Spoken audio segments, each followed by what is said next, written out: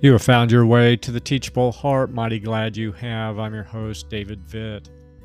But I did not do so because of the fear of God. End quote. That's Nehemiah 5, verse 15. It's a seemingly small detail in the big picture.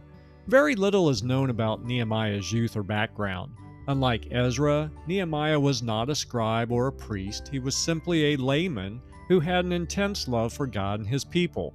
In addition, Nehemiah must have been a man of tremendous character because he served as cupbearer to the king of Persia, Artaxerxes. Yet given the opportunity, Nehemiah gave up his prestigious position and volunteered to return to Judah to help rebuild Jerusalem. For 12 years he served as Judah's governor.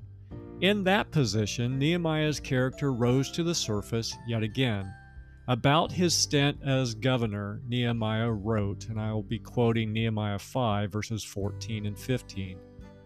From the time that I was appointed to be their governor in the land of Judah, from the 20th year to the 32nd year of Artaxerxes the king, 12 years, neither I nor my brothers ate the food allowance of the governor. The former governors who were before me laid heavy burdens on the people and took from them for their daily ration 40 shekels of silver. Even their servants lorded it over the people, but I did not do so because of the fear of God." End quote. From these words, I deduce that being governor then had its privileges just as it does today.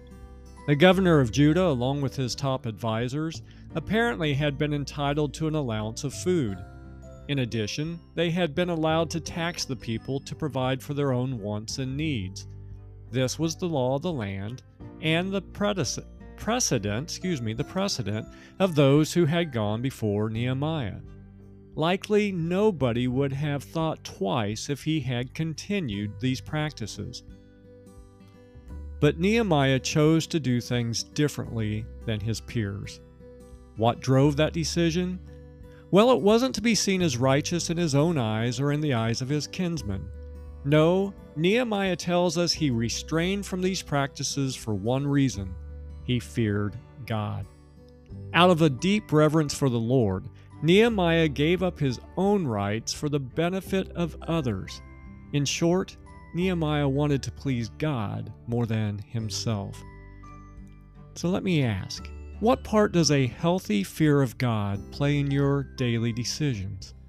What has your devotion to God prevented you from doing, and what has it prompted you to do? Give it much thought, and until next time, keep the heart teachable.